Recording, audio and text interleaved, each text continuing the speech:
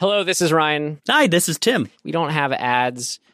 Well, now we do. This is an ad. We ask for you to please tell a friend if you're enjoying our show. And of course, leaving a review on iTunes helps out tremendously. It'd be awesome if you guys could do that. Either way, though, we thank you for being here. On with the show.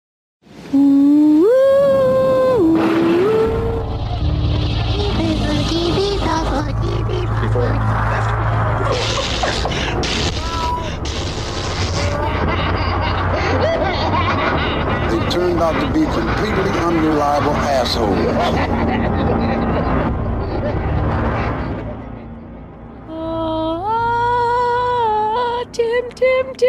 Tim. Whoa. What's that from, Ryan? It's from today's film, Tim. That was my way of saying hello to you. Hello. Hello. And hello, everyone listening. Welcome to October 2020. If you're listening to this live as a new release, hello to wherever you are. If you aren't here / there. But whenever and wherever you may be, you are currently in with Dismembering Horror. That's right, Dismembering Horror, the podcast show where myself, Ryan McDuffie, and myself, Tim Aslin. That's right, we dismember a horror film every week. We talk about what worked for us, what did not work for us, and anything else we found interesting or noteworthy about a horror film. And we are in the month of October, so in a 2-year running tradition, we like to come up with a theme or a series to cover. And this marks the first episode of what will be our 4-parter, I suppose, of the Scream quadrilogy, while it is still a quadrilogy. Yep. Ghostface. And we mentioned kind of in our last episode when we were setting up how we'd be doing the Scream movies, and kind of like I just said now, that there's 4 Scream movies in our reality right now. There's soon to be a 5th one, I believe, slated for 2022. The first one without Wes Craven's involvement. The second one without Kevin Williamson as a writer, though he was executive producing. And I say, and then I wanted to say too, we're watching them one by one here. This isn't like we've watched all 4 and we're coming back to come at from that context. But Tim, I believe, hasn't seen this first one for a while. Is that right? Oh man, I was thinking maybe 20 years. Okay, and then same with the second and third you haven't seen since they've come out, right? I think that's right. I think I saw the second one in the theater and the third one like when it came out on, home video or whatever. And that's it. The fourth one, I don't think so. Fourth one he hasn't seen. You'd remember if you had. It's came out in 2011. Really? And it's that recent? Yeah. Oh yeah, no, I haven't seen that. And it not a spoiler, but just so you know where I'm at, Scream 4, I love it. I'm excited to cover it for the show. And I've seen the third one. I watched a bunch, just because I happen to have like the DVD. And then the second one I've probably seen the least. This first one I think I did watch last Halloween or about a year ago. Which one has Jada Smith in it? Jada Pinkett? I forget. Jada Pinkett. Is that the second one? I don't know. I've seen that one. Okay. Great. She's not in the fourth one, so that's why I guess the second. Okay. Anyway, so this is kind of a fun, we're doing it movie by movie here. And I kind of say that all as a way to sort of tie back into a big part of the spirit of what this show is we do treat it like sort of marathon in movies with a friend, where after you watch one, you do exactly what we're doing. We're dismembering it. We're sitting, we're talking about it, shooting the shite, all that good fun stuff. We're sitting and talking about it. We're shooting each other's shit. Now, how is that a Scream reference? It's not. Okay. It's a Tim reference. It's just me singing. Great. Well, anything else you'd want to say? I was going to say or sing, but how about just say, Tim, anything else you want to? No, I just want to sing. Mm-hmm. Okay. Well, I don't know what to say there because I think we should just watch the trailer.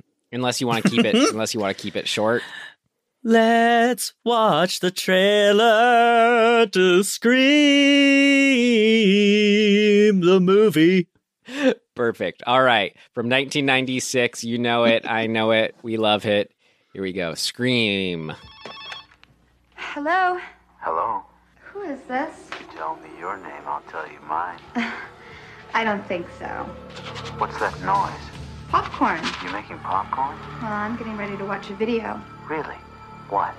Oh, just some scary movie. You like scary movies? Uh-huh. You never told me your name. Why do you want to know my name? I want to know who I'm looking at.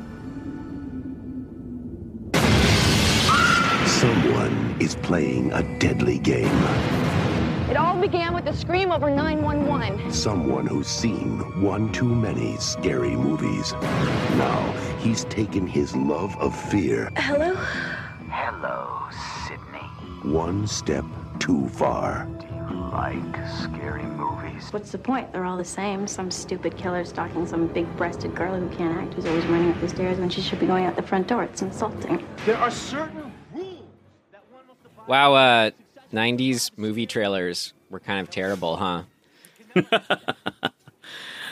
Yeah. Some fun things. I don't know. I thought that was very exciting. Well, tell me why, but some things I just wanted to point out before they float away. That was the Nightmare on Elm Street music at the beginning of that trailer. Okay. And then Good point. I just thought it was fun how the trailer, it blatantly reinforces the idea of one male killer. He is fed up with this. Right, He does right. that. That was kind of Smart. cool. Yeah. And also reinforces, that Drew Barrymore is likely, a star. She is in the movie. So it's fun too. Spoiler, she's not. What did you like about the trailer that I thought was, I guess, just a product of its time? I don't want to. I like how they did a post camera shake in a lot of the shots. It's already a handheld in the movie, but they double down on the shakiness to make it seem more intense because it's the 90s and everything was extreme. Boom, boom, boom, boom, boom, boom. Yeah, it's more extreme than the 80s.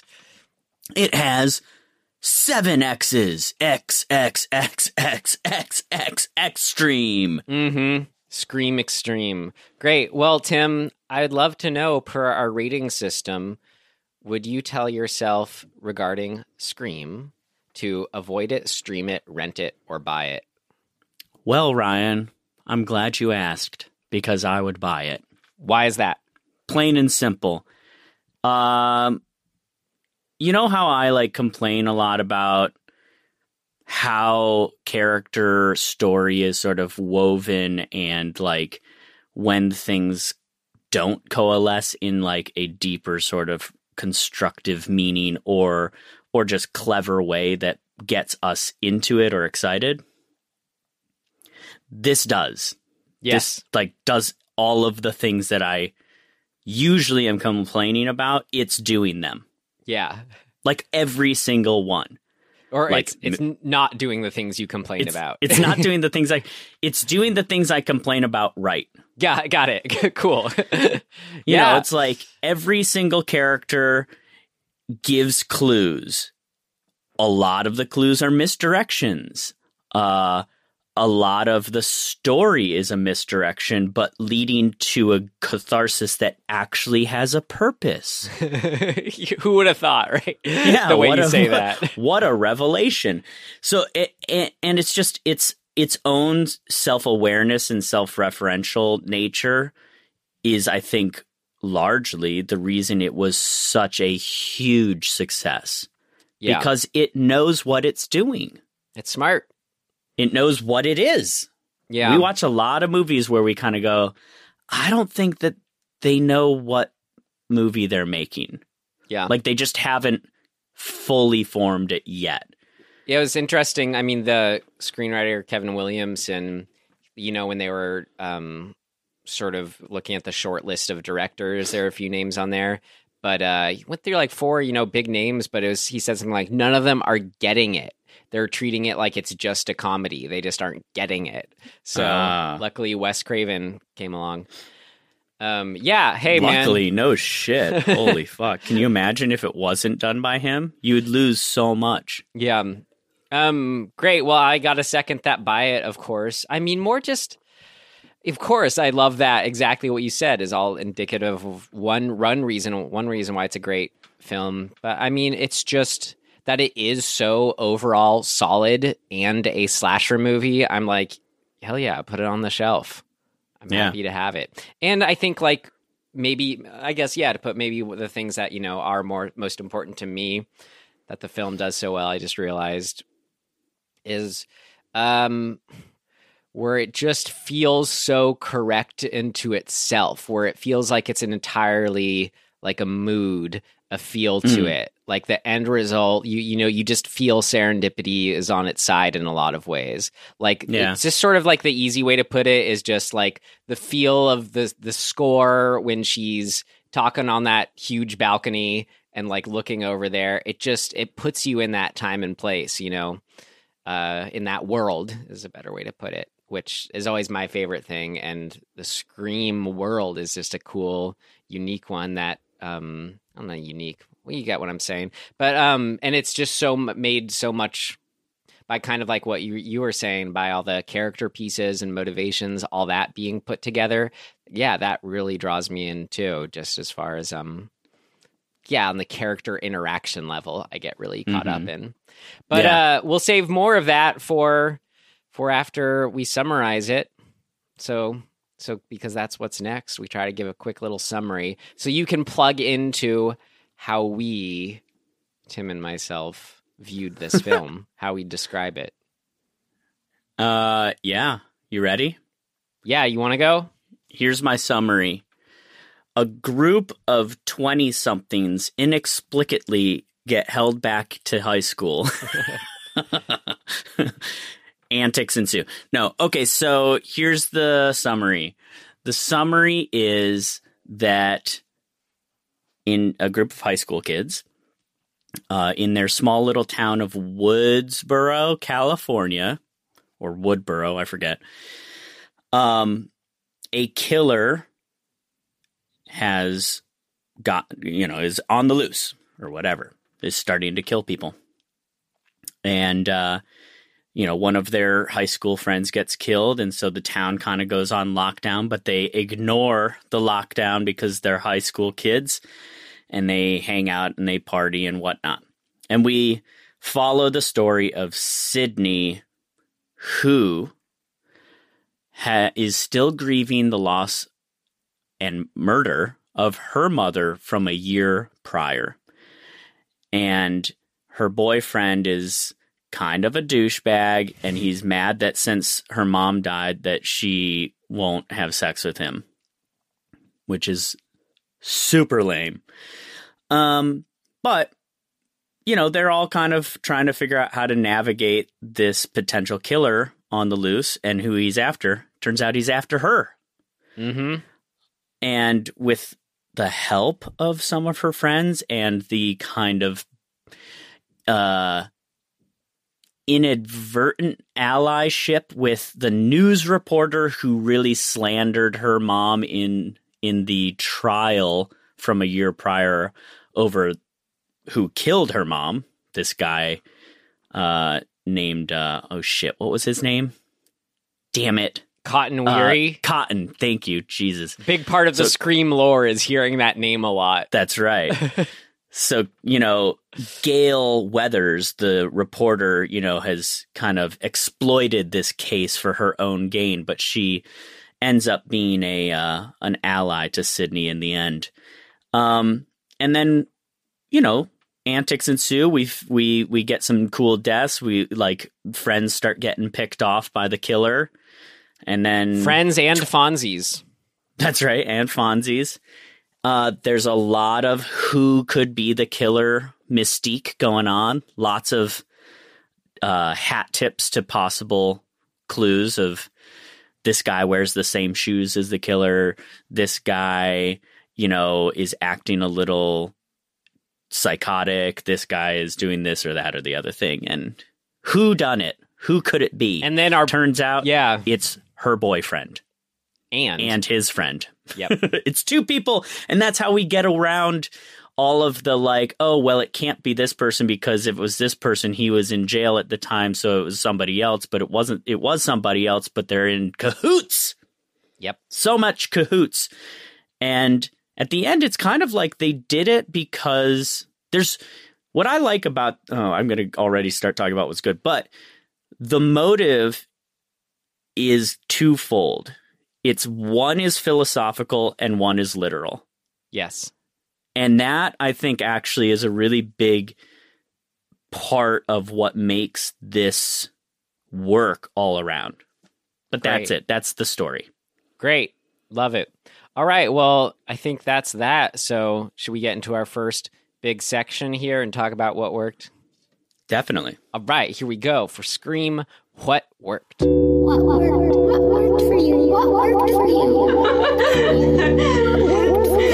It worked like a charm, Smith. What worked? What worked for you?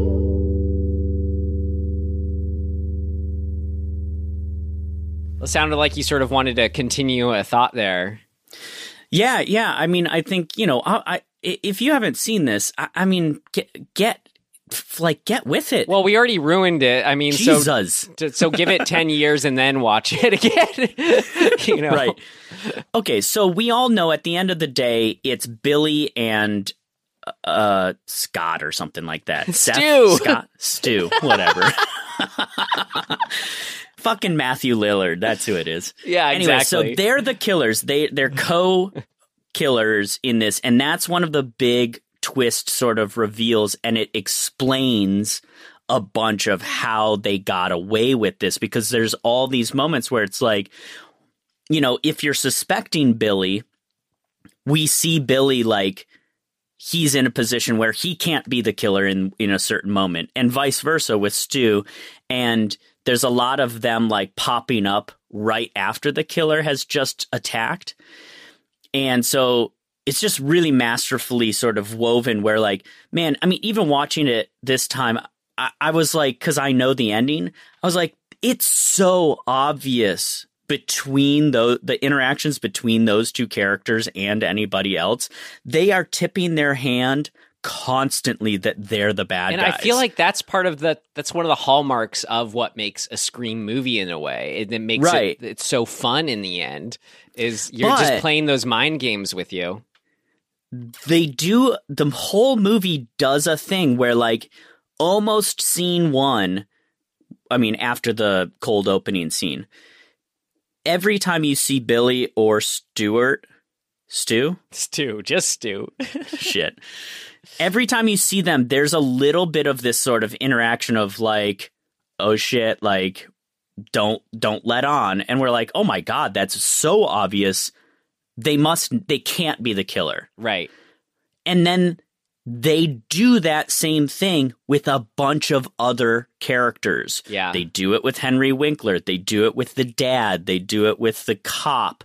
They even do it with Dewey. Right. Right? Like they keep making us question the obvious. I think an element to that makes it so fun I picked up on this time, or hadn't really thought about before, was just how brilliant it is on the level of acting that's going on, where from those get-go first scenes, they're playing with our trust of just how we, when they're just lying their heart out saying, no, I'm not the killer, whatever they're saying. In these situations, every time they're on screen, they're essentially lying, or being someone else. And right.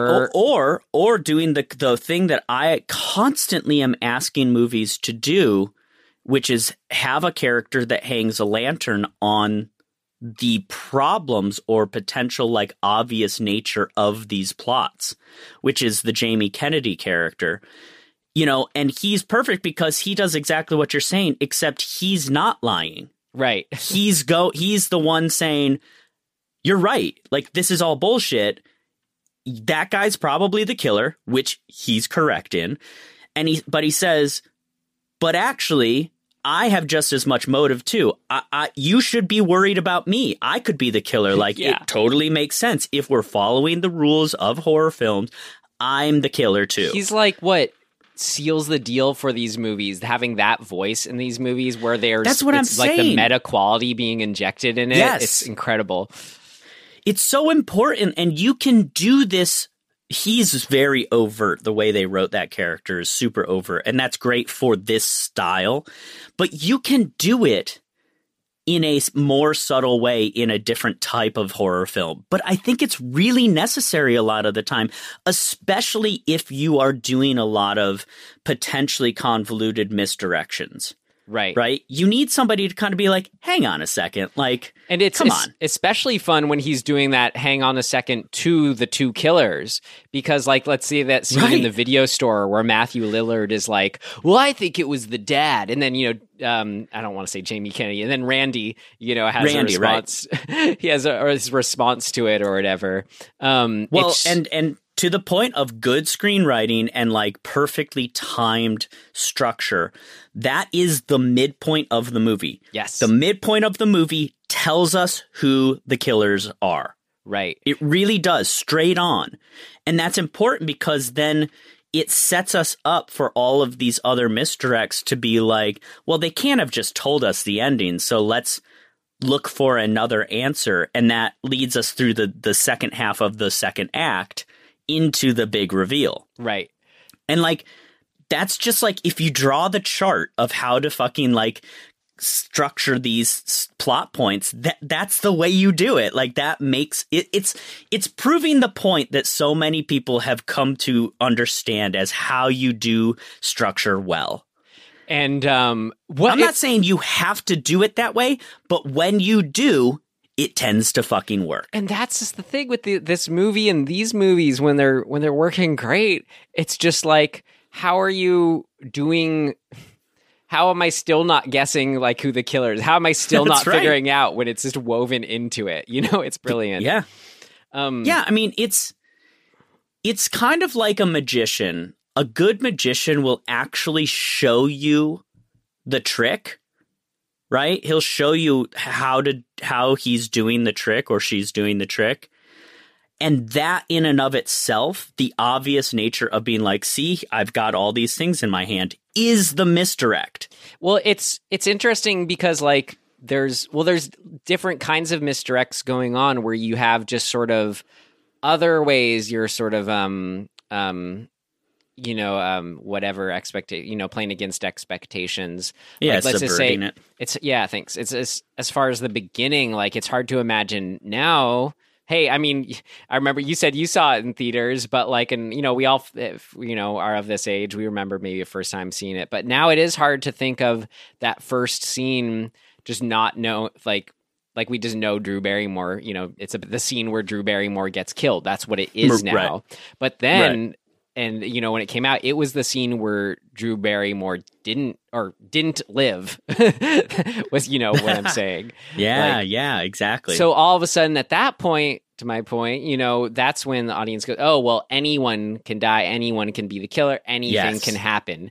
So it's just this sort of interesting, like, play with telling us what it is and throwing us off different ways. It's kind of the Psycho, thing, right? It's like, we've up to that point we kind of knew the damsel in distress lead woman in a suspenseful movie was the lead, and Hitchcock was like, actually, I'm just gonna fucking do a different thing and blow everybody's mind. Right Like, once you do that as a filmmaker and you let the audience know that all bets are off, we are totally primed for anything. Yes. And it's like the best laying of that groundwork for the audience to just be like, oh shit.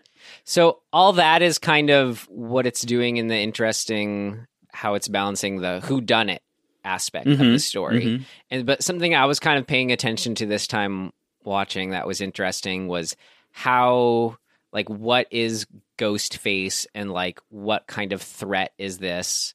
And just like, what is Ghostface as Ghostface represent. So, and this goes.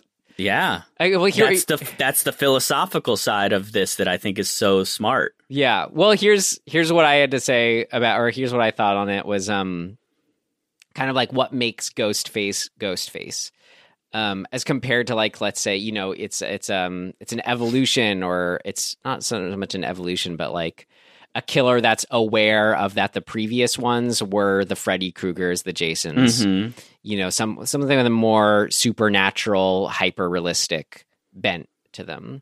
So I think that's a key Ghostface thing that we see, is that it's just a person under this garb, which makes it so they are fightable, if you will. Like from that very first Drew Barrymore scene, like, you know, she like trips him and kicks him in the nuts or whatever. So we get, okay, you know, it's not like a total unstoppable Jason menace. That's important.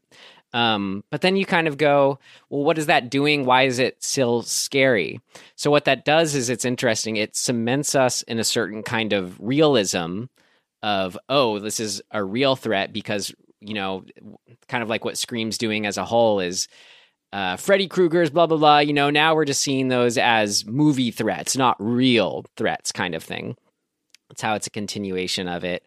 But then I think the biggest thing, like the real, and I'm talking about Ghostface as Ghostface here. Like, it's always changing who it is. So this is as a kind of a figure, you know, or whatever. But the knife, that's what makes Ghostface Ghostface, is there's such an immediacy to, like, even though, like, when we kind of get caught up in a character getting chased by Ghostface in the scene, that's the threat that we feel. It's like, even though maybe we can hit them back a little or slam the door into their face, they have that knife that we just feel its impending slice, if you will. Yeah, and they emphasize this too. They give Ghostface a particular mannerism with the knife, which is that if the knife is bloody, he wipes the blood off of it, right? Like, he pulls his hand across the blade and cleans the knife. And that's a recurring thing. Yeah.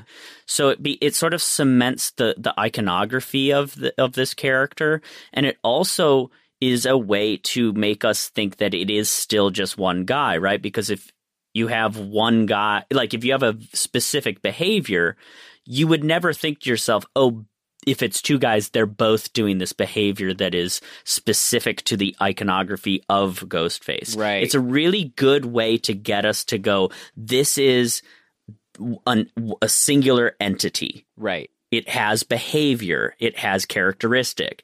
It's a klutz, but it's it's a little bit omnipresent, right? Like, it can be anywhere.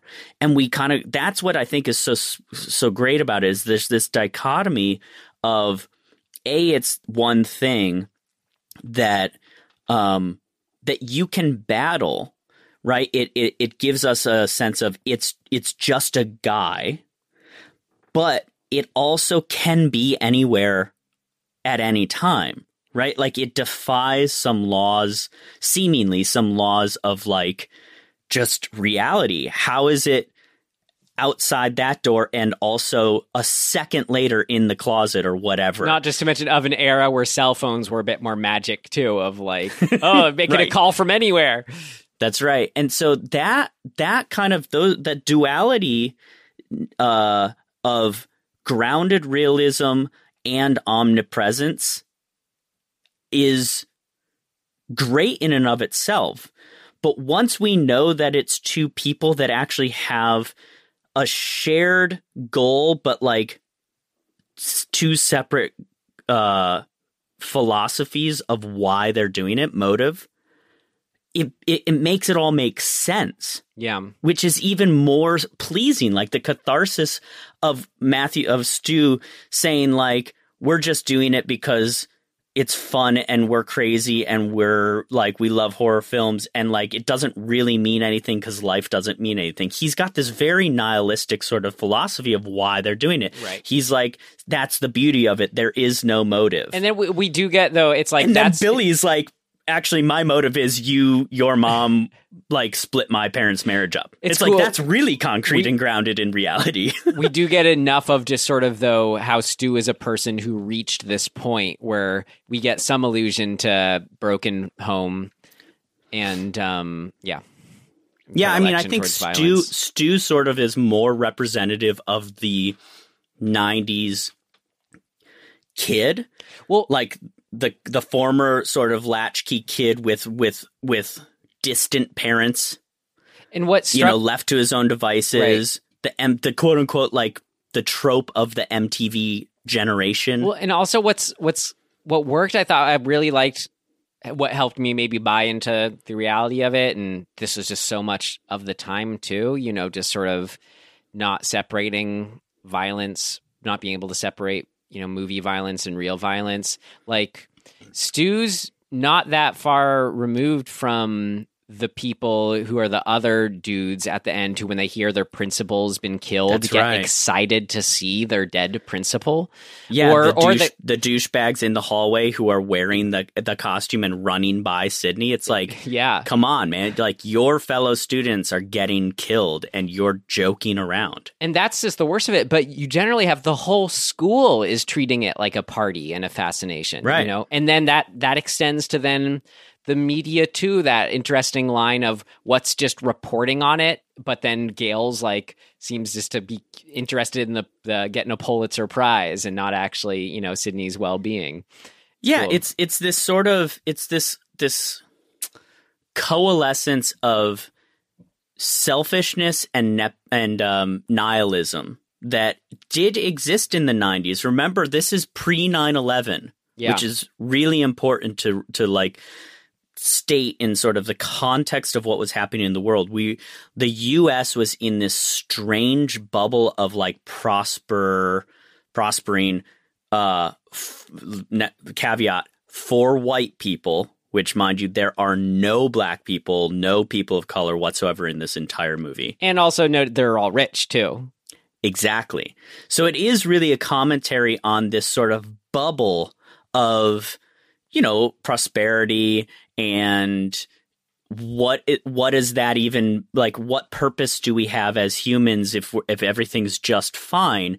And we sort of know, like there's a lot of out there about that time and what happens to us when we kind of are left to be in total comfort with no real conflict and no real like struggle.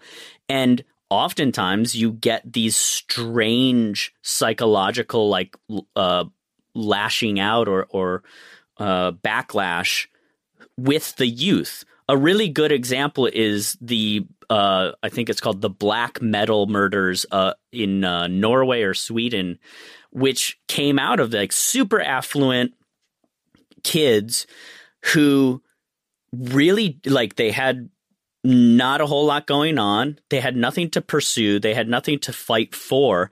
And they just kind of seemingly, I mean, there's lots of, articles and books and stuff on why this all came about, but they ended up just becoming super destructive and like killing each other or like burning churches or just like, they like, it's almost like it's like when you have a dog who you don't give boundaries to.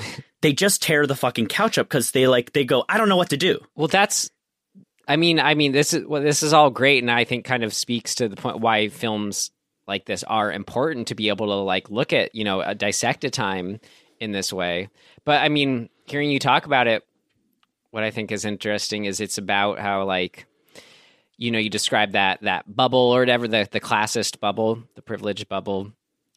We're so, media, whatever, just kind of in the zeitgeist told, oh, these are people who are healthy. These are people who have made it. These are people who are okay. But like we see in that real life, instance you described, I mean, every, but in terms of killers, and then what we see with, Billy and Stu in this is no, these privileged people, they aren't doing so hot because they're living in a world where their bubble is dependent on people not doing well. And that's something that I think really screws up all of us who aren't necessarily in, you know, the immediate receivers of, or more obvious receivers of the woes of the world.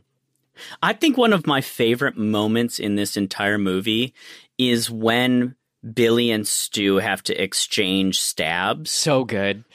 And Billy stabs Stu a few times too many, and Stu has this moment where he's like, I'm really hurting here, man. Like, I think I might be dying. And there's this like this vague realization of maybe we took this too far. Like, maybe this was like we fucked up and this was a bad idea all around, because we didn't really look at the potential consequences of us not succeeding with our plan. And there's this like really nice kind of lens on the naivete of their privilege. Right. They just assume that they can get away with it. Well, also it's not an it's an assumption, but what's fun too is that it's not just like it's an assumption based on they have planned it and thought about it, you know, thinking, oh, you know, we're going to pull this off. It's easy. And they base all that research, they say, on watching horror movies, which is kind of a side note. It's why I think it's so fun with, you have Randy as the actual film geek who like then we see being testing them. Like they think they know the rules and how to get with it. But then when they're being confronted with what Randy has to say, who's the real geek, aka expert on all this stuff, it's kind of fun to see them, sowing some doubt in them. Because you mentioned, I mean, the thing. I think it's this thing. This is a thing that is really pleasing to me. So we live in a society that oftentimes, generationally, right? I think our generation and maybe the next one after us really, really promoted this idea of like, you're great. You can do anything you want if you put your mind to it. And it kind of ignores the tenets that previous generations had of like, hard work is how you achieve something. It skips that step. And for a lot of people, I think we saw this happen, through kind of the American Idol is actually kind of a good example where you have people show up who are completely unaware of their lack of talent because they've been told that they're good by people who don't know what they're talking about or are just blowing smoke up their butts because they don't want to tell somebody that they're not good. This like weird politeness problem. Right.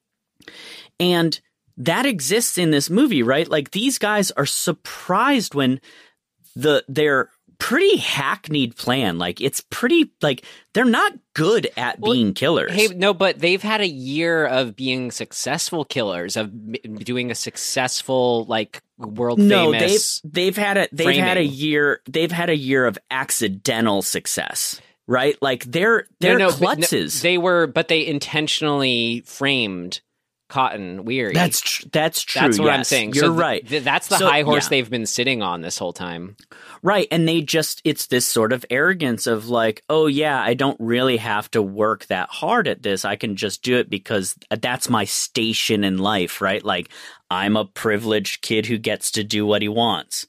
Well, it's interesting how that's an inverse and a response to the Henry Winkler generation, our parents' generation before, of where it's just the opposite. It's almost like any kind of like maybe personal talents you want to pursue or actual interest are completely aside the point of just working hard. That's right. It's a reaction to that in a lot of ways. Yeah.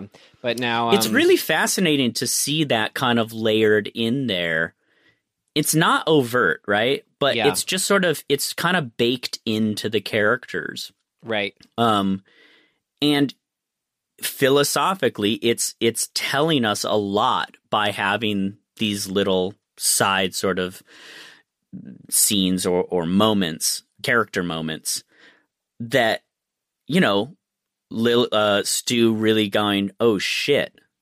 And like, the determination or the kind of the constant freight train of Billy being like, his whole issue is that he's not getting his way. Mm-hmm. Right?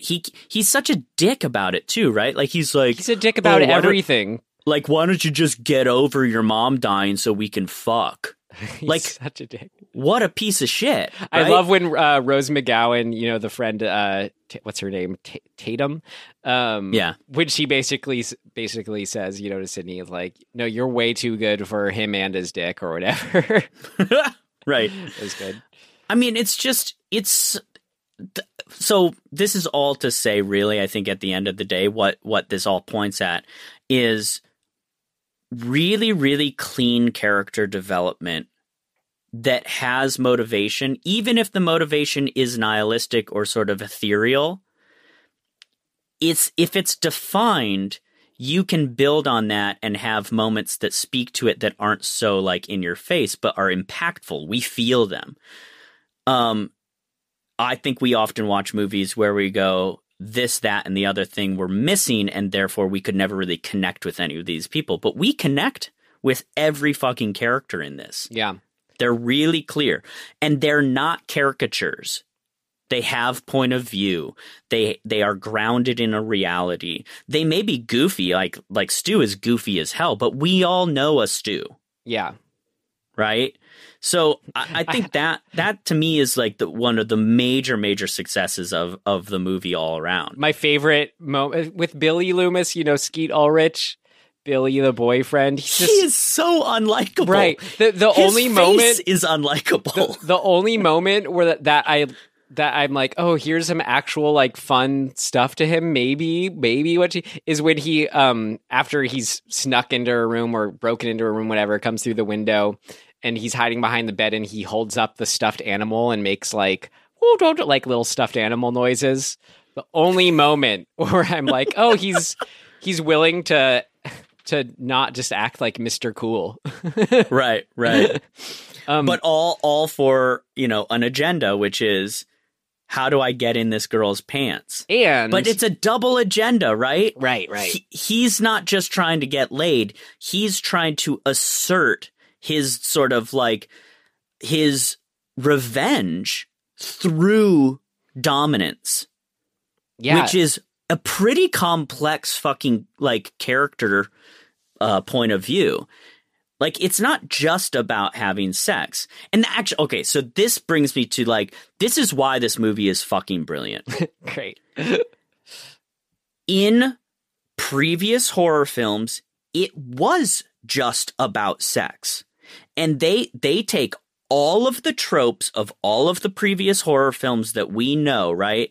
And they layer them as the foundational behavior, but add through the lens of motivational behavior, which is another story. Like, that's the actual story of the film. And doing that layering, being self-aware within the character, but also within the story, and being referential from this foundational point of view of what came before, but adding the actual depth of character motivation to that, it converges into this really masterful tale that has both those things. And it's just fucking amazing to watch. Even if you don't like sort of that era, like the kind of, there's a lot of 90s-ness to it. But it's just so fun when it's doesn't in this. Matter. It's great, and it works when it's in, not so much what you're saying, like the 90s stuff. We know what we're talking about. I'm trying to give it here's an example. Like, it works for me in this sense because of the self-aware aspect to it. Like, yes. You know how like I'll rage on what is it called? I don't know. It's like one of those Blumhouse movies where it's like perfectly like okay ending, but then they have to add that little jump scare moment at the end, like that final loud noise shock. This does it. But it's okay because it's what it's about. It's like, it's metally, it's in a meta sense about that theater going experience and just doing it because like we're allowed to laugh with it from a more, intellectual standpoint. It's the only movie that little jump scare at the end like works in that sense for me. I mean, they're literally calling it out before it happens. Yeah. Here's what's about to happen. Yeah, well, that's just the movies. Then it happens. Fuck that. Oh, you're talking about... I'm not going to let that happen. Wait, you're talking about something different. Genius. I was talking about like the literal, like when it, we fade to the sunset or whatever, that fades, and then we get a final blink, and it's just like a generic... I think the title comes up. It's just like a sound and a flash of white and some image. Do you know what I'm talking about? Yeah. It's all part of the same framework of what you're saying. That sort of self-aware, self-referential. It's acknowledging that we are on the ride with the movie. Right. Whereas a lot of movies are too precious about it. They're like, we're going to get the audience. It's like, no, dude. Like, we've seen movies before. You're not going to get us. You're just going to annoy us to death. Right. So but at the same time, we want those experiences and we want those moments. So this is how it does it. That's what they have to offer. But it really does it through character. Yeah. We care so much about these people.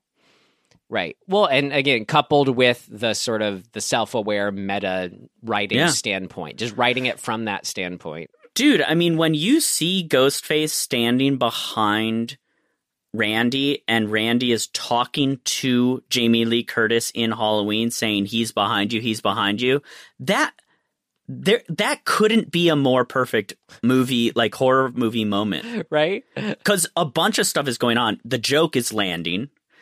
But we're also really scared for Randy because he's been great the whole time. We're like, oh, fuck, no, don't kill Randy. Yeah. Randy's awesome. He needs to survive. And then when he doesn't get killed there, we're like cheering. And then he gets shot and we're like, fuck, why'd you do it? Why'd you do it? And then he comes back and we're like, yes, fuck, yes, Randy's back. Right. Woo! It's okay. The world's okay, everybody. Like that, having those... succession of beats it's just so fucking well done. Well, this was, I want to touch more on just kind of that whole ending chunk, but, here's a way for us to get into it. Maybe it's kind of transition from like kind of what we were talking before. I just want to get my two favorite lines, share those with you. They were at the end and have a lot to do, I think, with what we've been talking about. The first one is, I may not have it word for word, but basically I think it's Billy says, it's just sort of like in the end fight, he kind of says it pretty quickly, but he says, movies don't make psychos, they make psychos more creative. Mm-hmm. That was very important because that touches on just not like what the movie is doing in a sense of building on previous, horror movies. But I think there's something absolutely to that. What we've been talking to about real world violence in movies relation to it. I think that's Wes Craven. Again, Kevin Williamson wrote it. Right. I think that is them commenting on the shit that they've been given over the years for what they're like. People are always like, why do you make this horrible stuff? It's just going to make kids be crazy. Well, and it's like, and that's kind of what we said. Like, if that's people who think that are in that privileged bubble, maybe we talk about where they think, no, this isn't making those killers. These are people who already are on the inside feeling some kind of urge or needing of a violent catharsis, or that's the only option they have, Yeah, to blame the movie is to ignore the bigger picture of, helping people who are suffering from mental health problems. Yeah, which that's good transition to my other favorite quote, which sort of gets into Stu's motivation in a way, or at least it was so good because you're talking about how good the characters are, what episode, what level they're operating on.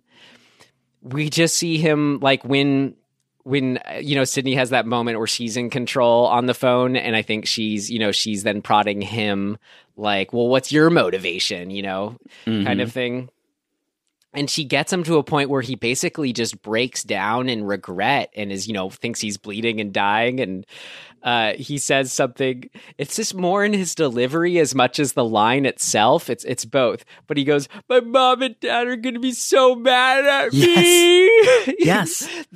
He's just regressed. Like, we've seen him kind of this whole movie just fall in this role of like, hey, yeah, I'm Mr. Smart, happening, cool dude, the hot girlfriend, da-da-da, I know what's up. You know, he's in that role. But no, this is who he actually is here, being shed open. And it's beautiful and brilliant, and I love it so much. I know, it's so good. It's that thing that I was sort of talking about, that kind of that naivete of thinking this is all just kind of a game. Yeah, and that's or just like, a movie, which is a sort of something that's discussed. We're like, we agree. We see the truth to what Billy's saying when he's seducing Sydney and says, like, but it is all just one movie, you know, and that there is truth to that, you know, as far as, you know, a way to look at it. But then there's, of course, truth and importance to what she says, you know, but also it's not just a movie. Right. People die. And it's just that separation. It's, you know, it's so consequences and violence not being as it's portrayed as something that can be glorified in real life. That's where that disconnect is. Yeah. Man, there's a lot going on. Okay, so let's talk a little bit about just technical things, because I think this movie really sort of solidifies itself in, it's like, it's kind of reached a pinnacle of a lot of the filmmaking style from classic horror, and like turning it into not just a recreation of that style, but like doing its, like creating a new, like, perfect version of or like, what am I trying to say?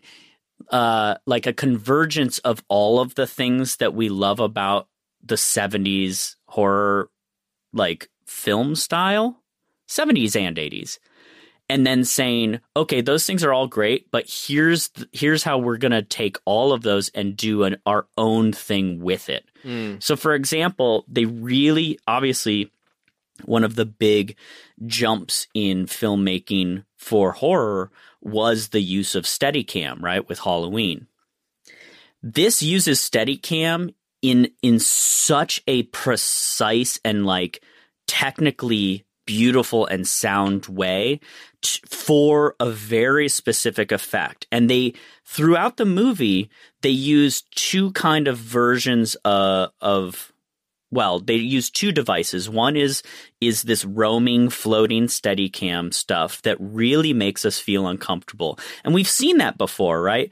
But they do it in such a technically sound way that, like, you don't even feel like it's a camera move. You feel like you are just a presence floating through space with them. And it's not POV, right? It's not doing the Michael Myers sort of thing. It just is this omnipresent, whatever, camera, because we can be anywhere. But then they do another thing, which is even more sort of subjective camera thing, which is these constantly canted angles at specific times, but it's so specifically well placed to prime us for danger. And they use it kind of in the same way that Jaws uses the score to make us think we're about to get something, and then subverts that by having the score go away at certain times and having danger happen. So they use that canted camera angle in the same way, where we're seeing it at times later in the movie where we go, oh shit, something bad's going to happen. And then nothing bad happens. And then when we're not in a canted angle or not primed by that canted angle, we get a jump.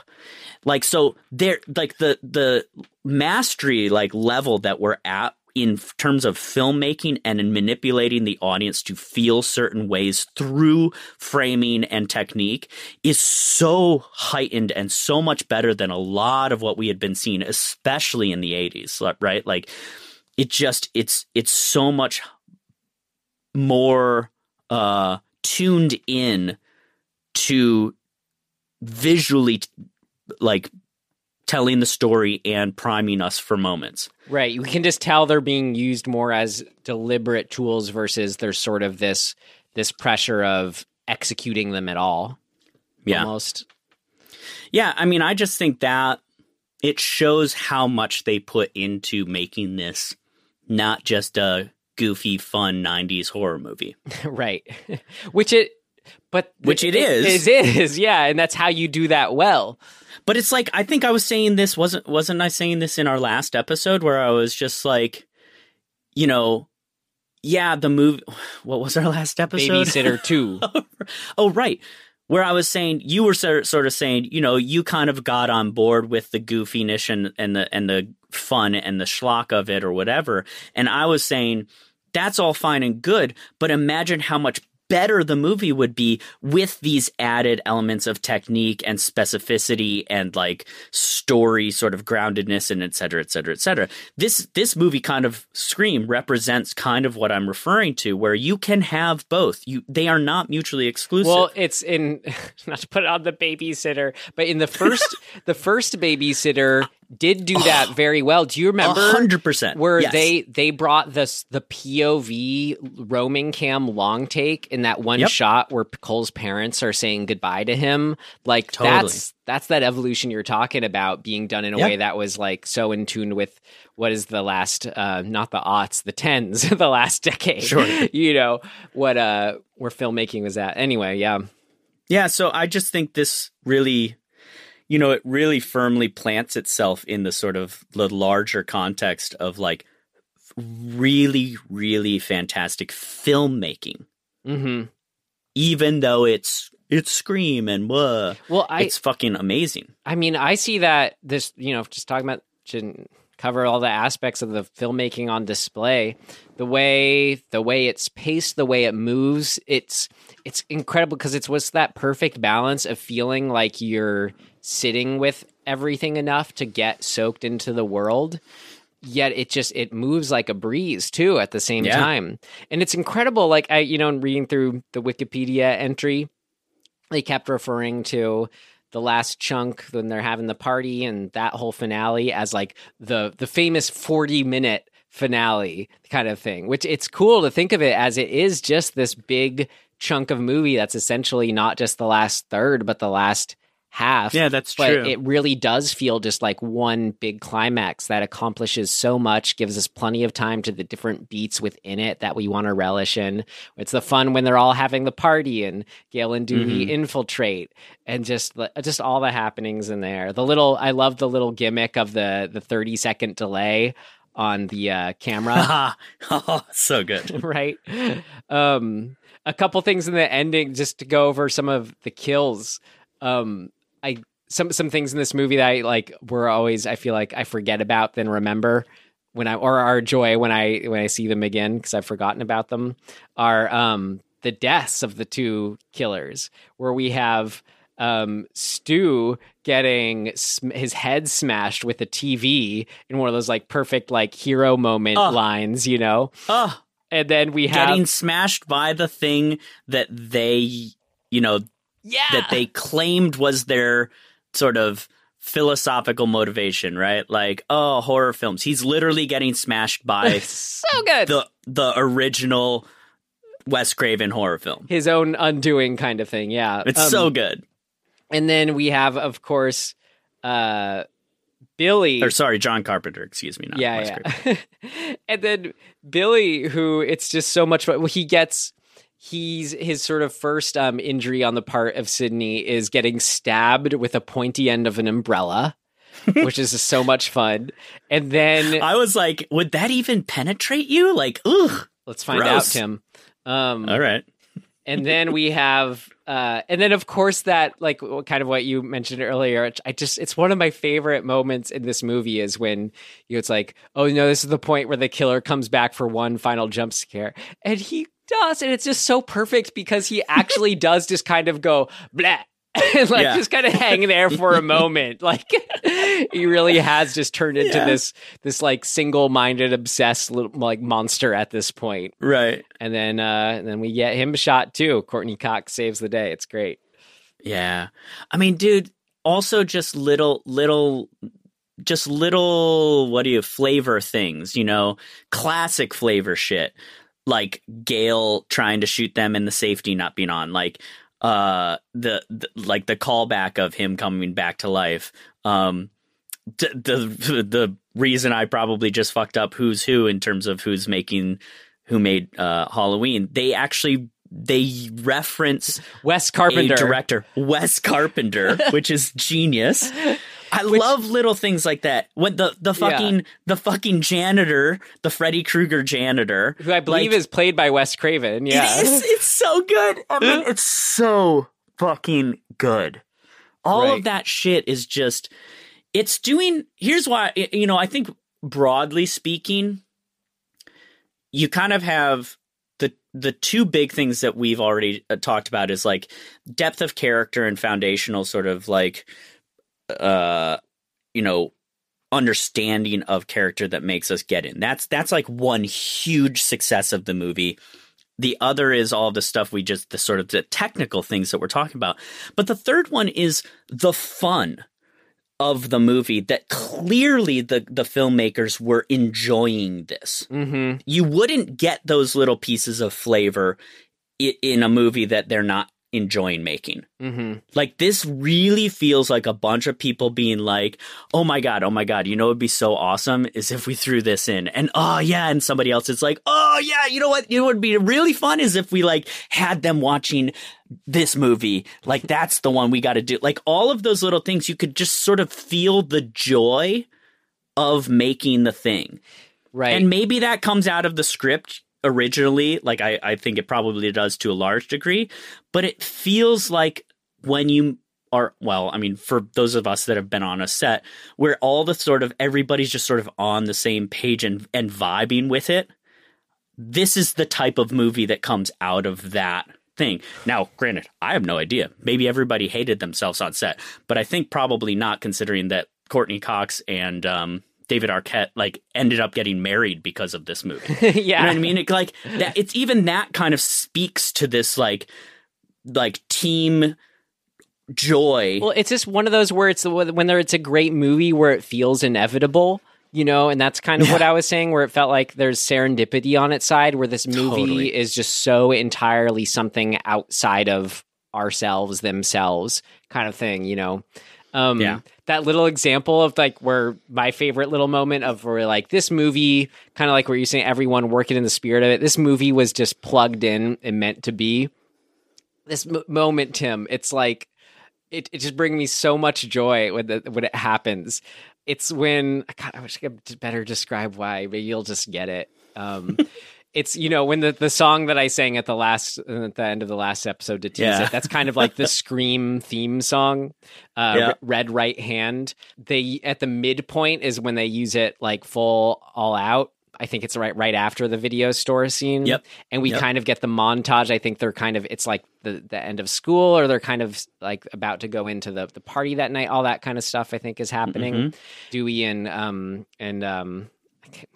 Ned Sidney are getting out of the car. And when Dewey, and we're having this nice montage with this great song that's perfect for the movie.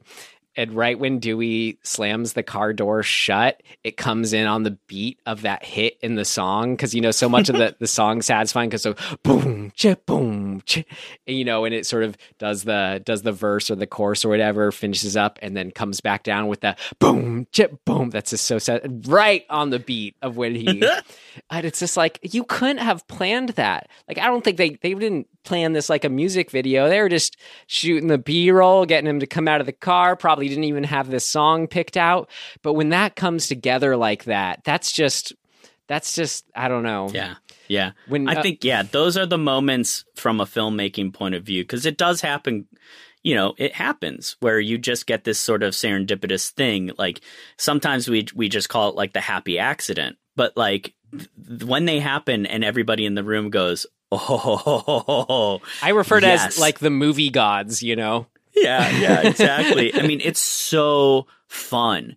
And you kind of, I think when you're making a thing and that shit happens, you all kind of look at each other and go, oh, we're doing the right thing. Yeah, you know what I mean? Exactly. It just feels like, this is right. That's what I'm talking about. We're on track. It's such a good feeling. Right place, right time. And then, then that moment sort of, in a non-thinking about it way encapsulates that and just gives you that burst of just, this is perfect, a perfect moment. It's all come together.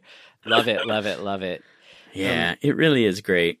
I feel like there's more I want to say just in that last whole, as they say, the 40-minute chunk. There's just so much going on in it. I don't know. It's just great. Any other like big standout things why that was so great? We had them fighting each other, the two killers fighting each other. The reveal of great. The dad is fun. I love the dad. When like everything is kind of settled and the dad busts out of the closet still tied up and shit. Like it's such a good moment. It's like, Jesus Christ, what?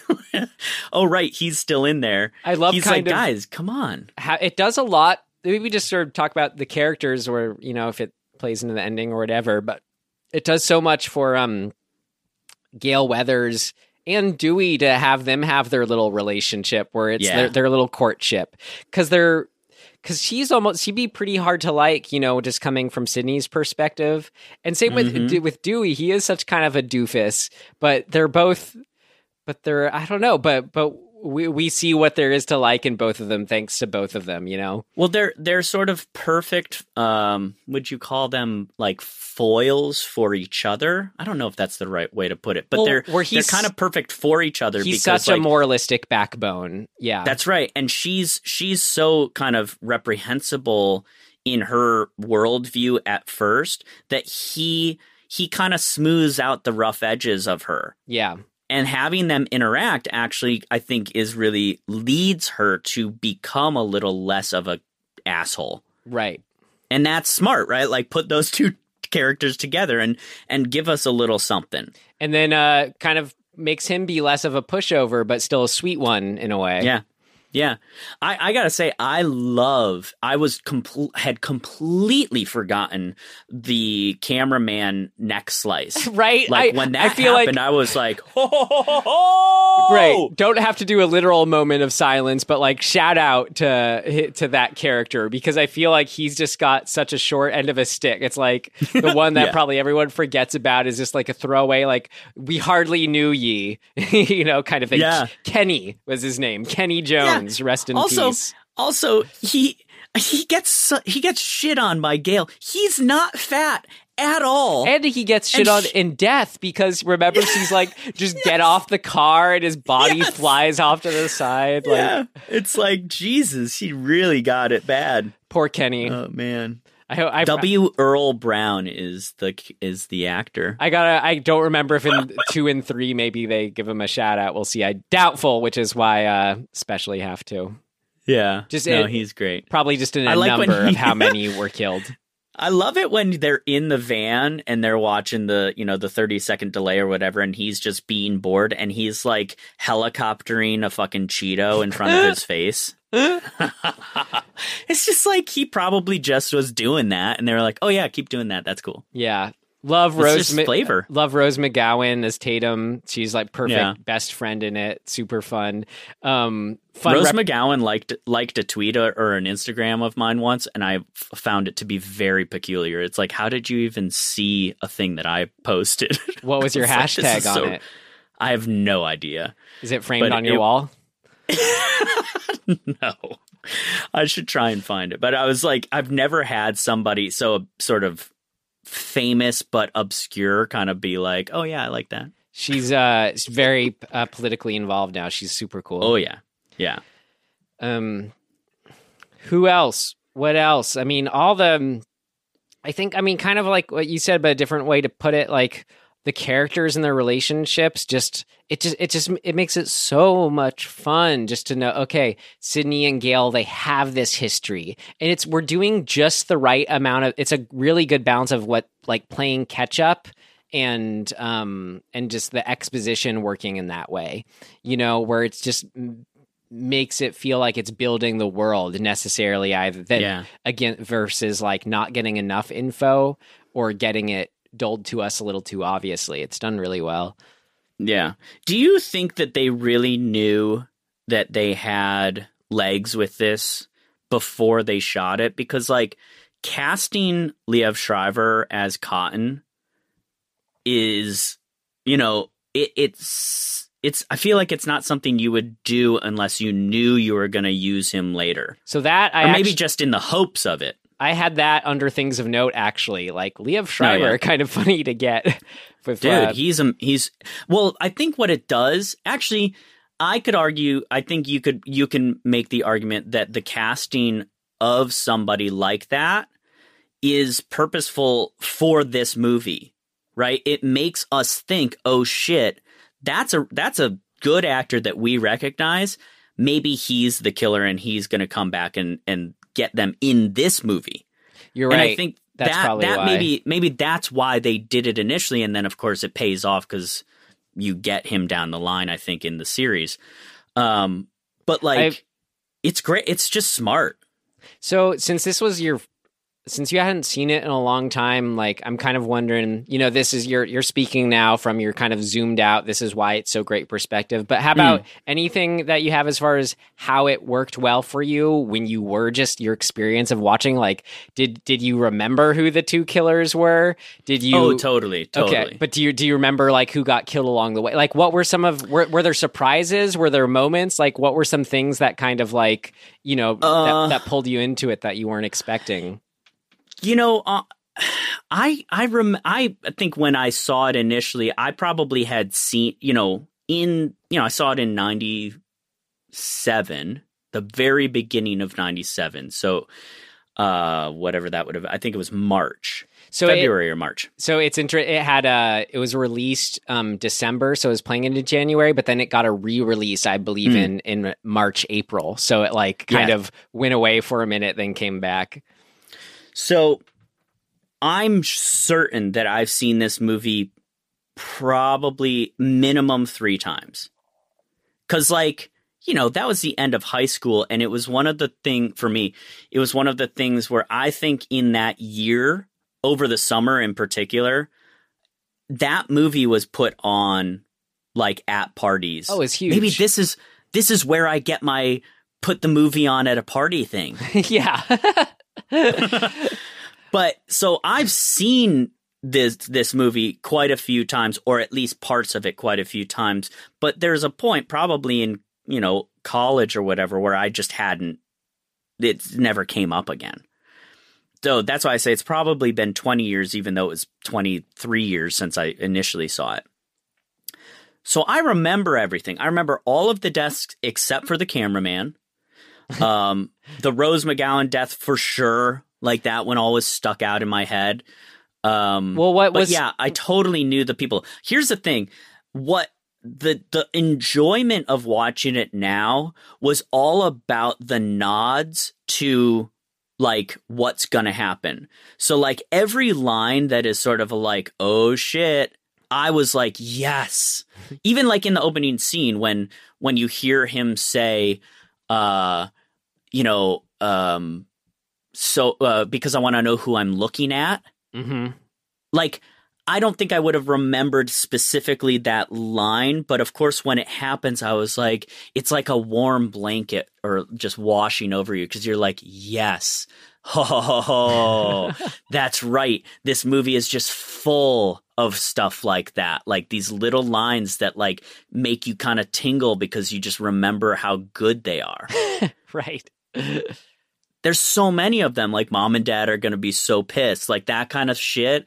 All of that, every time one of those lines that triggered a memory of enjoyment. I mean, it's just like sense memory washing over you again, where you just go, it's like tasting, or it's like smelling a perfume from the girl that you were in love with when you were 16. But that's a weird way. I don't mean to sound dismissing, but it's can't you just also enjoy the smell of the perfume, how it makes you feel now? Can't you, those lines, I don't know. I wasn't, those lines that I said were my favorite lines. I'm I was enjoying them then and there watching it. Yeah, I think it's both. I think it's both. You're having this tingly, it's just enjoyment all around. I mean, even if it's just little small moments, I'm just still wondering, is there anything that was just feeling, aside from cameraman death, just kind of engaging you in a fresh way? Or I think probably the philosophical sort of aspect of it, having distance from that time period. Mm-hmm. and seeing how well woven that stuff is into the essence of the movie. Yeah. Really it just makes it more enjoyable because you have perspective on it. Totally. It's just like, I kept going like, this movie, I don't think I would have thought to myself before watching it yesterday, Scream is one of the best horror films. I don't think I would have thought that to myself. I would have just thought, oh yeah, Scream's fun. I remember that movie. But watching, I was like, fuck, this movie's incredible. Like front to back, an amazing piece of film. And so I think walking away with that was it was surprising kind of. Cool. I mean, yeah, it's next year will be 25 years old. You know, it's like like what they say, you know, movies like fine wine get better with age, or they coalesce more, become more classic, all great. Just to touch on the opening scene, which we know classic, great, could be its own short film. Actually did start as its own at least in a written way as a short film, like where that was the first thing that was written, and he just sort of thought of it as like just a little standalone short. But the thing that always gets me about the intro, I think like what puts me in the mode of like, oh God, this actually is scary and disturbing, is when she's calling for the parents and they're walking right by her as she's dying. That so good. It's just so brutal. You know, it gets to me, and it's a great start to the film. And then we do that cut to the title where it's like there's a gunshot as an emphasis. I'm like, okay, just to be that loud and in your face, it's great. Oh God! I'm just sort of, you know, was looking for things because like, okay, you know, now that I know it's about, again, like there's no surprise that she gets killed, but just it's always classic because of how she gets killed and how brutal it is. Yeah. Yeah. I never thought to myself like, womp womp, seen it.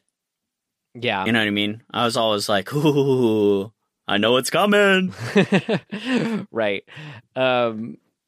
Great. Well, the who, oh yeah, we already talked about the whodunit aspect. I think I was thinking of you too, just how I know you like that kind of thing. Here's what I'll say about that in general. I was reminded about how brilliant every little nod of misdirection there is. Like, showing the boots in the bathroom specifically so that later when the cop puts his cigarette out with his boots, we see that they're the same. Oh, yeah. Like there's there's probably 4 or so of those types of moments. You know, Henry Winkler sort of pulling out the scissors and like way over aggressively getting it into those dudes' faces. Talk about what worked for me. I love that scene. Watching Henry Winkler like get so mad. He's just one of those people that's fun just to like watch, like kind of lose it. And then what they do so much with his character just by having him flip out, rightly so, you know, in a way as kids that way. And then just moments later puts on the mask and essentially does what they're doing. It's so good.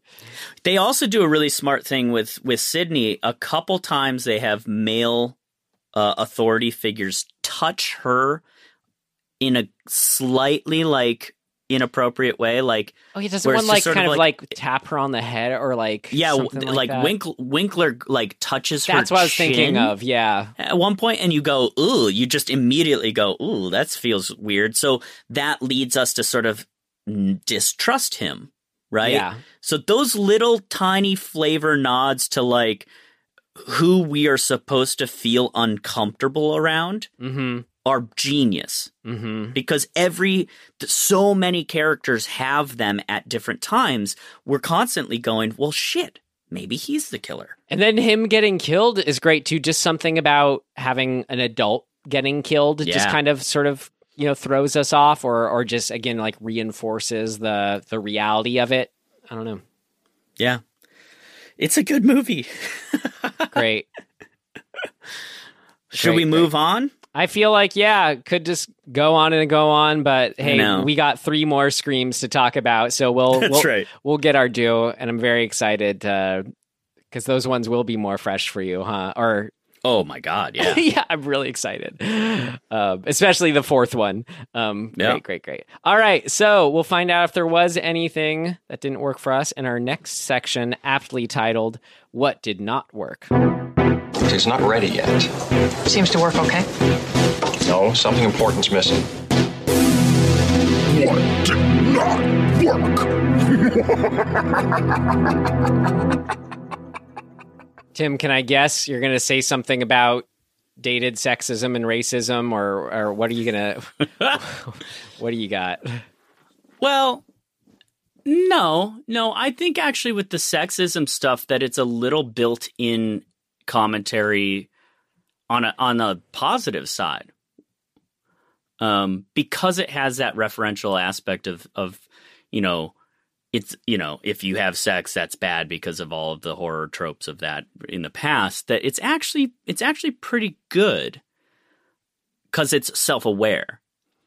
Obviously, there not being a single person of color is a little like, oh God. Not even like throw in like the Asian cop or whatever, like just something, I know, right? But I will say that it does speak to the themes of the movie, that this is this little insular, white, prosperous bubble. No, you did bring that up earlier, and it does feel built into the veins of it, especially, just the, God, like what a nice area they're in. Like, dude, everybody's house is so ridiculous. Right, this is those views. Like, this bucolic valley of green. I was like, oh my God, that's where the fuck is this? We'll get to it in things of note. I'll fill you in. Yeah. No, I honestly, I got my only issue, I guess, really with the movie, and like, I wouldn't want to see this movie with other actors. When everybody is 25 or so and they're playing high schoolers, it's just an old thing. It's been around forever, but it's like, it is annoying to me. Like I think nowadays we're better at it, right? Like we're better at depicting high schoolers with people who at least look 17. Yeah. You obviously, willing suspension of disbelief, you just going to go, okay, fine. But, it is annoying. I honestly, I'm not noticing it or thinking about it. Really? Well, that's good. There's an aspect of it. I don't know. It'd be different. See, that's the thing, because this movie, it still strikes what it's doing of being like fun 90s slasher movie. And just to sort of cast maybe, not exactly of age actors, it almost feels appropriate in a way. Like, sure. or there is something that would just be so not jarring, but even more noticeable just to watch like actual 16-year-olds or whatever being put through the ringer this way. That's true. Or being, that's true. Or being, sexualized this way, or whatever it is, it's... Well, I think, from the sexualization point of view, because they really paint Billy as such a piece of shit, having him press for sex it feels gross because he's a douchebag, but it doesn't feel exploitative, right? It actually feels like there is a story plot reason for it, and it makes it makes us squirm, but appropriately so, because it also makes Sydney squirm. Right. And I think like when she gives in and sort of says like, yeah, let's do it, that's a necessary moment for us to go, oh no, you fell for it. Also, just kind of the ongoing tragedy of her character, like, right? Geez, oh my God, like not traumatized enough already. Well, it's only going to get worse, right? She's in every movie, isn't she? Yeah. Fuck. So the only things I had that did not work for me happens twice in the movie, Tim, and maybe this is like exactly what I just said, is like, it's just something of it being, the kind of 90s slasher movie, which it still is. But if you had just taken these moments out, it just didn't need them. It didn't need them. Because of the reality of the what we're building, like the world that we're building, it crossed that line for me. But there's two moments during the middle where maybe it is when we haven't had a kill for a while or whatever. Like one of them is right. The one I remember is right after they're at the grocery store, Sydney and Tatum, and you see the reflection of full Ghostface, full in his outfit, like looking at them, and then kind of ducks away, kind of thing. And then there's another one where it's like, I think they're outside, maybe like leaving or entering one of their houses, and it's like zooms in and Ghostface is off in the bushes, and he hides away. It's just kind of like, I don't know, knowing like the twist, it's like that it is these two dudes. It's kind of like, why did they dress up? What are they doing? Like, what? Like, yeah, I don't know. That's interesting. I kind of thought they were fun and funny. They're funny, but I think what it is like this is still a thing that works. The clumsiness or the clunkiness of them in the Ghostface costume, even when they're trying to kill somebody, I think is like, I love that aspect of the character. And so it makes sense to me that they're kind of dumbasses.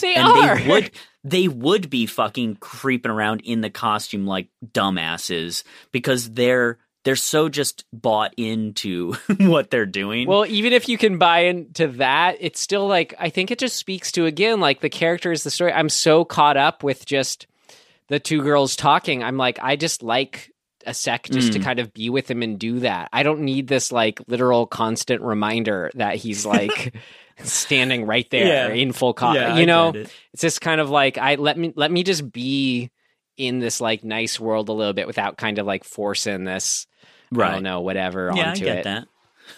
I get it.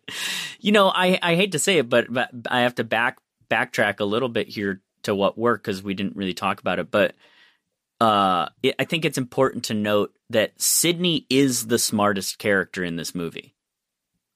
She's way smarter than everybody else.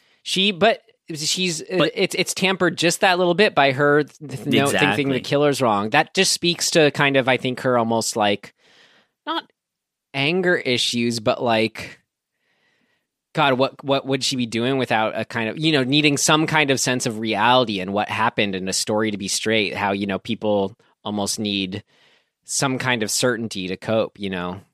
Well, I think what it says is there's two things going on with her character which makes her interesting. One is that she is instinctually smarter than everybody else. Yes. And the other is that environmentally, circumstantially, she's getting pulled in so many directions and just bombarded with bullshit from everyone that's what's sort of clouding her instincts at times. And that's great shit. Like to have a character that's got that kind of like complex depth of circumstance and like instinct. Super, super cool. So whatever. Just wanted to make note because it's a thing I should have said earlier. Well, anything else that did not work? Not really. I forgot to mention how good the sound design is. We could have repeated again how good the music is, but I feel music, the sound design, like hyper crisp sound when things are getting like tense or potentially dangerous, like when Drew Barrymore is popping the popcorn and shit like that. Stuff's really dialed up. The stove turning on is like really loud all of a sudden. It's like little things like that. So good. Things that didn't work. Not really. I mean, it's just... That's fine.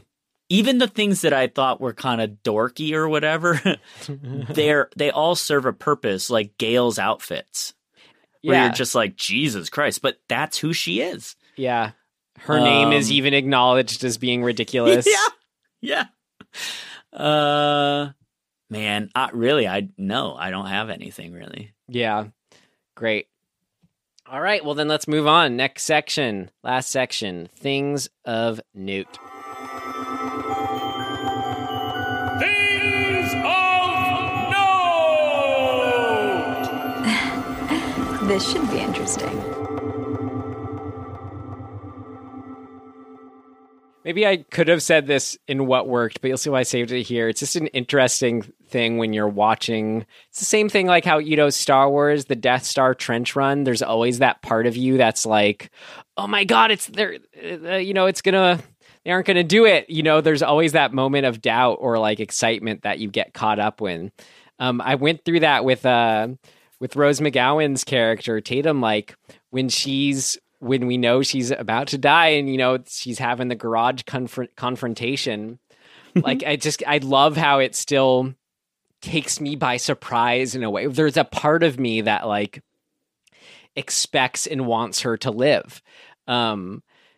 So it works for me, but maybe why I mention it now in things of note, I'm just thinking how it is funny. Imagine how terrifying it would be if you're watching it and she did live.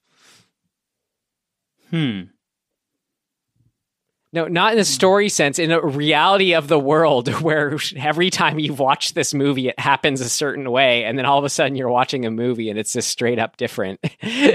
Completely shatter your reality. I don't even know what to think of that.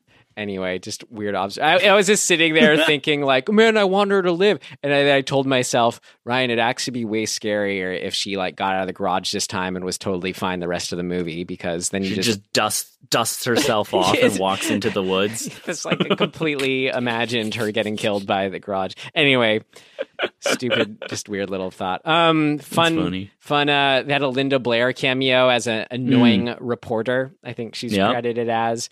We talked about, it was kind of fun. Liev Schreiber, who's like a recognizable actor, but had such a small part. I think you're right. It makes it so so he's a suspect if he's a recognizable actor. Yeah, it gives weight to it. Yeah. It's pretty funny. So a little bit about the trajectory, development, production of it all written.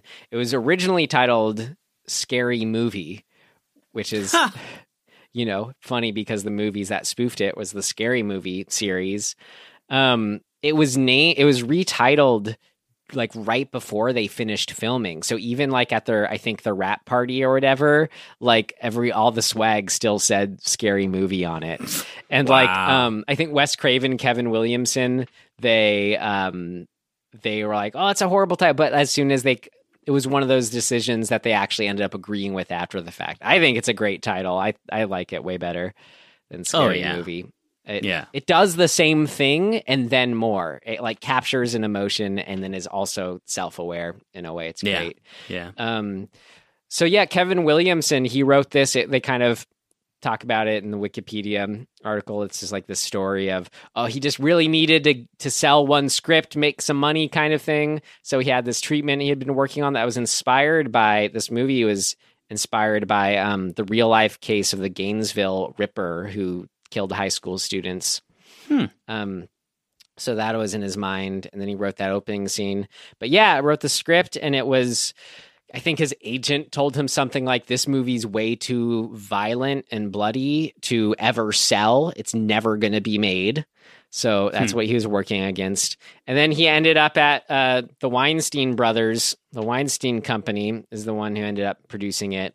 And God, knowing what we know about them now, it just like totally clicks and makes sense. But there's this total just hearing about the push-pull that they offer where, there's so much of that muscling that, that Harvey Weinstein, I'm guessing, or both of them, where like Wes Craven, he wanted to shoot it in, it was very important to him, like kind of like you're saying, like shoot it in America, like it's a part of the story. It's woven into it. But they were like, well, we can save $1 million if we shoot it in Vancouver. So they almost got to the point of firing Wes Craven over that disagreement. That's kind of like really testing his mettle. That's always what he's all about. To rewind a little bit, how it kind of worked out with Wes Craven getting on board. At first he was going to direct, God, what was it? Some other, another movie he was attached to at the time that fell through and he was developing, and like he didn't really see like much in Scream or didn't really, wasn't too on board with it. But the one who kind of was the first domino, not to fall, but Drew Barrymore was the first kind of actor, like noted actor to sign on for it. Just kind of had come across the script somehow and was super into it, kind of without any pressuring or without any asking. She was just I think she's the first one who just like saw this potential and it was really excited for it. And then from her is kind of where I think that because she was on board with it, that's kind of got Wes Craven to look at it a bit more and other actors to sign on. And here we are. Yeah. That's cool. Yeah. It was shot. Oh, yeah. Craven reasoned that Scary Movie, which was known at the time, might be different from other films of the genre he had previously undertaken. And so that's when he accepted the job. Shot all up in, it's like where I'm from in Marin County. It's super nice. It's like, but this is the area that where they shot it, and that's like even like the nice foothills of like even further north of where I am. So this is like Sonoma County, wine country, Santa Rosa, all around there. It was fun. So a few years ago, they did a special VIP exclusive screening. I'm sure it cost a pretty penny, where you could talk about meta. This is why I mentioned it. It's so cool. The owners of the main house, I think it's Randy's house, or is it Randy's house, or is it supposed to be? I think it's Stu's house. Yeah, Stu's house at the end, the big set piece. The owners of that house, I think, finally turned over. So the new owners, they hosted or allowed an outside company to host a screening of Scream in the living room. As like a sleepover or whatever. Can you imagine? Yeah, watch it. God, like how meta to be in that living room watching them watch Halloween, you know? Right. In the same living room. Oh my God. Crazy. I loved Sydney's house. That porch was ridiculous. I love big porches, that view. God, that was my favorite house out of the houses. Anyway. Oh, Matthew Lillard. It was fun. He was cast kind of on a whim, where he was accompanying his girlfriend, who was on an audition of her own that was somewhere else in the same building. And the casting director on Scream, Lisa Beach, she saw Matthew Lillard in the hallway and just asked him, hey, can you audition for this part? And then she says he got into the role with, quote, incredible ferocity, which just Matthew Lillard is just one of those actors who can always thank for cranking it to 11. Yeah, like when he's literally like drool spitting all over his face in the end. So good. Also, why he was cast in this particular role in Twin Peaks: The Return. He gives one of the best monologues in anything ever, and just does it in a way that only he can. It's so good. Anyways, what do you got? I like the list of other actresses who auditioned. Yeah. Alicia Witt, who, what do you know, Alicia Witt? I mean, she was in Twin Peaks. She was in Dune. She's like the little girl in Dune. What do you know her from? Dune. Okay. Well, who else? I don't really know that name. Okay, Brittany Murphy. Yeah, my favorite from Cherry Falls. Yep. Reese Witherspoon. Cool. Was asked but never auditioned. And ultimately Craven was into Neve Campbell, who crushed it. I could see like a brunette Reese Witherspoon doing pretty good.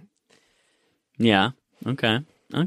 Interesting short list. Yeah. Other people who auditioned for Gale Weathers, Brooke Shields, Janine Garofalo. Those are interesting ideas. Yeah. I can see both of those working. They're different, but it's just cool. It's fun to see how different it could have been. Rebecca Gay Hart, who you know who that is? She's like a model. She was I think she was famous for the like what's that face wash, Neosporin or something like that. Is that what it is? I think not Neosporin. No, I don't remember what it's called. But anyway, she auditioned for Tatum. And then I believe she goes on to be in Scream 2. Oh, I think you're right. Just another thing that was apparently intentional with the casting that was kind of distracting to me, honestly. But like, because it was another Wes Craven movie, but was how Skeet Ulrich looks just like young Johnny Depp in A Nightmare on Elm Street. 100% purposeful. Except there's something about Johnny Depp in that's like at least kind of endearing. Yeah. Yeah. Well, it's perfect because, you want to have that flavor of the thing you remember about Johnny Depp, but like Skeet has this kind of inherent like creepiness to him. I just wonder, like, how did people, when this first came out, were they viewing Skeet Ulrich? Like, did they I think people loved him. Yeah. I feel like he was like adored. He was like teen throbby of that era. That's what the feeling that I just kept having watching it was like, while I was sitting here only hating him, I just have to imagine an audience 96 having a prior relationship to him and just kind of being like, oh yeah, Skeet Ulrich. Yeah. I think I was in that camp where I was like, oh dude, yeah, Skeet Ulrich, like he's cool. Like I want to be like Skeet Ulrich. He's like a cool dude and I'm not. You know, like, oh, how far you've come, Tim. That's right. Great. We should do let's do a filming locations tour, and you can see oh, hell yeah. So you see how pretty it is up there. Santa Rosa High School. I'm so mad at just like how my hometown Santa Fe, after 3 days of one of my favorite movies, American Graffiti, was filming in Santa Fe. Santa Fe kicked them out. They had to relocate to Santa Rosa, actually. But Santa Rosa, or no, to Petaluma. But Santa Rosa High School, there was all this hullabaloo of allowing the film to be shot there, where they were having like, I think it said something where it was like, you know, everybody, you know, just different parents, people from the school, people from the city were like meeting up at the school and debating this for a few hours about the pros and the cons of allowing a film like this to shoot there. So they ended up just shooting it at the Sonoma Community Center. Worked out. Looked like a school to me. Oh my God. Yeah, I don't know if this still goes on in the same way, but man, the 80s and 90s were just full of people flipping out over shit that is not the thing to flip out over. They were sensitive to it because it's apparently it says comparisons were made between the film violence and the kidnap and murder of Polly Klaas 3 years prior. So someone who is like a more local, a murder that happened in Petaluma in 1993. She was 12 years old. Oh shit, I've heard of that. Kidnapped at a slumber party in Petaluma. Yeah. So it was just, but if it was at the time of filming, it was only like, you know, a couple years out of this happening. Yeah, all right. That at least there's something to that. It's not just like broad based, right? You know, whatever. Like it is funny though. Like it's hard not to just get that picture painted when it's like, yeah, the school board insisted on seeing the script and immediately objected to the violence, the cynical dark dialogue, and all that. Wes Craven kind of made a good point that was kind of funny, sort of calling out the weirdness of the MPAA, where trying to, you know, that you can imagine that first scene was especially troublesome, but it's just at a certain point, you know, like when you're let's say you're just cutting the violence down, and then they basically essentially are complimenting him as a filmmaker. They said, you know what? Actually, the issue here is it's just too intense. Like it's not the on-screen violence. It's just that it's too intense. So it's like, that's the point of it, though. It's just one of those like funny things, like where, they're trying to censoring like what is actually the whole point of the scene, even minus the violence, that it's not even the on-screen violence, but just sheer intensity. Yeah. That's a pretty arbitrary metric. Right. And just is basically a backhanded compliment though, you know, it's like speaking to how good a job they did. Yeah, true. Well, you got anything else? No, man. Tim, man, your thoughts and the way you sort of think about it and pick this apart. And I'm very excited to get to 2 and 3 and 4 with you. It'll be fun. And we'll be here soon enough. Great. Well, we do have we aren't going to pull a film, but we do like to sort of wind down with a recommendation. Anything else you've been watching you want to recommend, Ed, or eating or reading or... Yeah, man, I had this great quesadilla last night. No, actually, I was going to recommend Ed something else, but your mention of the MPAA reminded me of an incredible documentary on the MPAA. It's called This Film Is Not Yet Rated. And it really shines a light on how ridiculous and just arbitrary at times that organization is, and like how they came to power, and like how much influence they have over the rate, over the content, the creative content of films. It's ridiculous. Yeah. They're whatever. Just watch it, because it's a deep dive, and there's some really upsetting stuff in it. Just the hypocrisy of how that organization views what is morally worth being in a film or not. It's crazy. I think, let's see, it was produced, weird. It was produced by Candid Camera, Netflix, and BBC Films, and distributed by IFC Films. So I'm pretty sure it's probably still on Netflix. I'd imagine it's not too hard to find, but it's awesome. Cool. And enlightening for sure. From a filmmaking standpoint too, it's really frustrating. Equal parts enlightening and frustrating. Yeah. What's it called? But it's great. It's called This Film Is Not Yet Rated. Great. I will recommend Ed. I'm just trying to watch films that I feel like, recognize the title of, but have never seen, kind of thing. I watched for the first time Leaving Las Vegas with Nick. Oh, wow. Yeah. Nick Cage and Elizabeth Shue. And I loved it. I thought it was great. I loved the themes at play. I loved both of their performances. He won an Oscar for it. Oh, great. Yeah. Someone who's playing it's fun, it's heartbrean, the style's incredible. It's so heartbreaking. But kind of like what you're saying too, a good mid-90s snapshot in a lot of ways. Yeah. America mid-90s. Yeah. Oh yeah. Anyway, that's a good one. Thought it was great. Nice. Leaving Las Vegas. All right, Tim. Well, we aren't pulling anything because next episode, we will be staying in the Screamiverse for Scream 2. Very excited. Woohoo! Great. Well, until then, you can find us wherever you found us, or at dismemberinghorror.com and all that good stuff. Anything else, Tim? Thanks for listening. You guys are great. You're such a great audience. We love you so much. Tim's voice sounds sarcastic, but I know he means it. I'm serious.